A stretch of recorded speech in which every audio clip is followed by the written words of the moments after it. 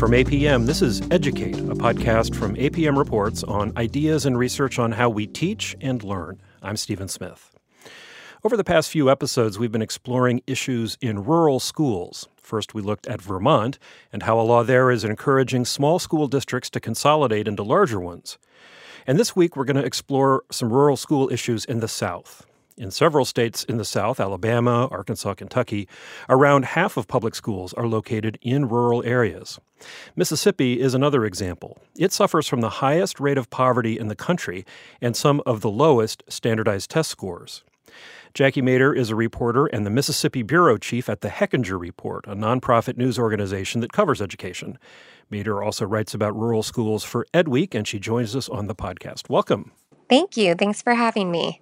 So let's start off and talk about the states in the South that are heavily rural. How do rural students in the region compare to their urban or suburban peers? Rural students nationwide, but especially in the South where you do have these high poverty rates, they are less likely to go to college, and those that do go to college are less likely to go to four-year or selective schools. They're more likely to rely on food assistance. They struggle with health issues like obesity. And as we know, in a lot of rural areas in the South, there can be shortages of grocery stores or of access to summer food programs. So these issues are just compounded, as students are living in these rural areas. Those are quality of life issues, which will certainly affect a person's education. What about the schools themselves? Are they as equally resourced as their city peers? Definitely not. So the rural schools in the South are facing declining enrollment numbers and budget shortages, but they have costs that other districts don't have. For example, districts in the Mississippi Delta have to bus students a lot further than urban districts, say in Jackson, Mississippi. So they're covering a lot more ground, literally, with buses, but they don't necessarily receive more money for it. So they are severely underfunded by the state, and they're not receiving more money to account for these rural challenges. They're also facing chronic teacher shortages. It's really hard to recruit and retain teachers to rural schools, and there may not be quality housing. So once you get teachers, there's the issues of figuring out how to keep them at the school, but also how to keep them in these communities where they're often really isolated. A lot of rural schools in the South don't have the technology that more urban schools have. They also don't have the access to internet, so they're not getting this high-speed broadband access that a lot of urban and suburban districts can get very easily and very cheaply. The schools in the South, in the rural South, they have to pay more for this internet. And once they get connected, it can be really hard to keep that connection. So that means teachers can't access the same online resources, and students also can't access resources and programs that their peers in urban schools are getting. Some of those problems are problems that one might find in rural schools in isolated parts of the West or even the Midwest or even the East, actually. What is particular to rural schools in the South that is different from other rural schools in other parts of the country? Well, in the South particularly, you have a long history of racism and segregation. That definitely comes into play. A lot of schools are still very segregated. A lot of rural schools in Mississippi, for example, are largely Black and very, very poor. And so, in those districts, it's very hard to, say, raise property taxes and get more local funding for schools. So there are, a lot of poverty and racial issues that still plague these schools. And that's definitely unique to the South, I would say more so than other parts of the country. We should note that this legacy of separate schools goes back to the 1954 ruling in Brown v. Board of Education, and that in Mississippi in particular, but across the South, there was a response by white families, white parents, to create essentially their own private academies, and that legacy continues today. Absolutely. So we've done some reporting at the Hechinger Report looking at this. Those private academies are called, by many people in the South and outside of the South, called segregation academies, just because they are still segregated and they're private schools in these rural areas that are mostly white. They also occur in urban areas. But when I've been reporting in, say, rural Mississippi, it's always amazing to see how segregated these schools still are. You go to the public schools and they're mostly Black, if not all Black, and then there will be a private academy right down the street, and that's where most of the white students go. So it's definitely still a very big issue. How do rural schools in Mississippi and across the South, how are they trying to deal with these problems? What can they do? So a lot of the schools in the South are trying the same things that rural schools nationwide are trying. So, for example, they lack access to technology, so they're applying to grants from outside organizations to try to increase their technology programs and give kids a leg up.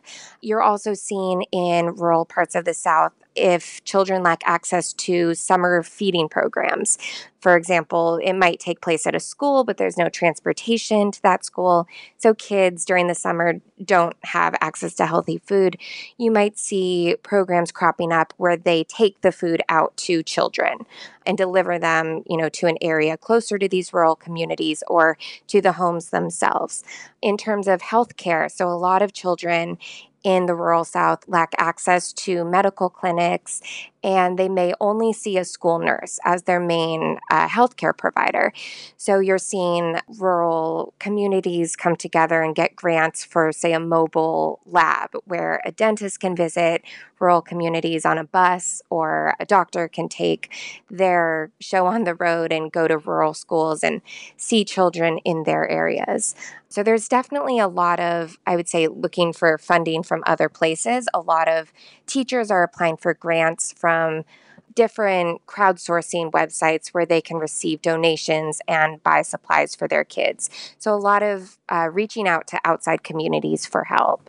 Now, in South Carolina in 2014, the state Supreme Court ruled that state education officials were not adequately funding the poor and rural schools. And since then, lawmakers have been trying to come up with a plan. Can you give us a quick update on what is happening or not happening in South Carolina? Yes, unfortunately, it's what's not happening for the most part. So, as you mentioned, the state Supreme Court did rule in favor of these rural districts and said there does need to be some sort of solution to help rural schools. But the Supreme Court ruling also said it's up to everyone, and that means the rural districts also have to help come up with a solution and prioritize the money they are receiving toward those students. So lawmakers have suggested a few things. They've suggested raising teacher salaries or loan forgiveness for teachers who go to these rural districts, but progress has been really slow. You mentioned that many states in the South have poor internet connections in their schools, and I think you've reported on an attempt in Piedmont, Alabama, to deal with that problem. How are they doing? Yes, so they're doing very well. Piedmont is a very small rural area in eastern Alabama, and their superintendent applied for some grants so that they could offer internet. And it's very unique. It covers the entire town. So it's not just internet service for students when they're at school, it's for all the residents in the town. They also started a one-to-one laptop program, so students receive a digital device where they can access the internet both in school and out of school.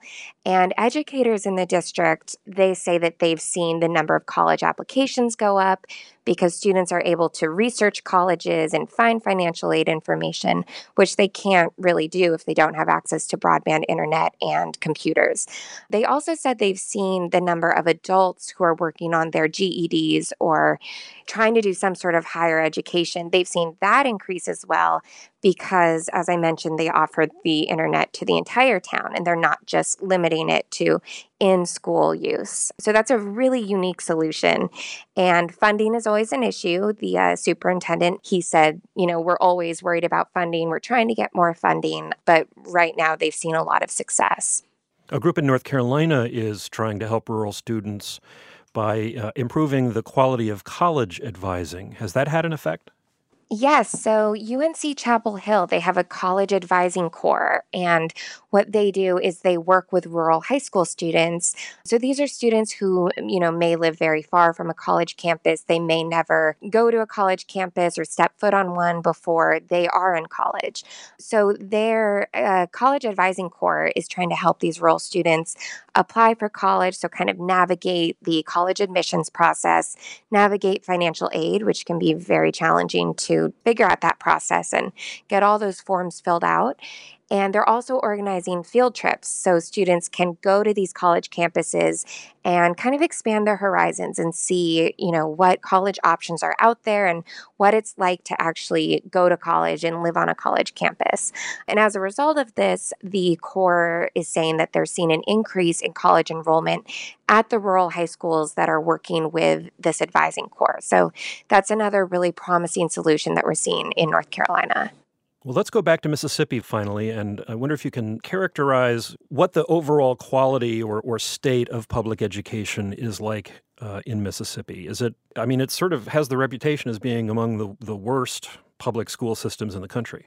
Right, that's right. So it has long been at the bottom of a lot of the lists where you don't want to be at the bottom. So in terms of education, child poverty, and health issues, we have seen some progress over the last few years. So a few years ago, the legislature passed and the governor signed a big pre-K bill. So we are seeing state-funded pre-K for the first time in Mississippi, and a lot of educators are really hopeful that that means more kids will then come into kindergarten prepared to learn.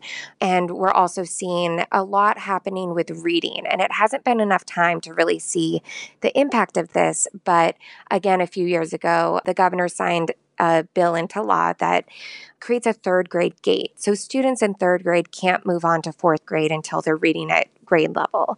We're just in the first few years of that, so it's hard to see what's going to happen.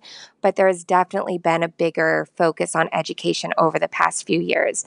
Where we're not really seeing a change is in the funding level of education in Mississippi, and a lot of educators, especially in these rural districts, that's what the biggest problem is, they say.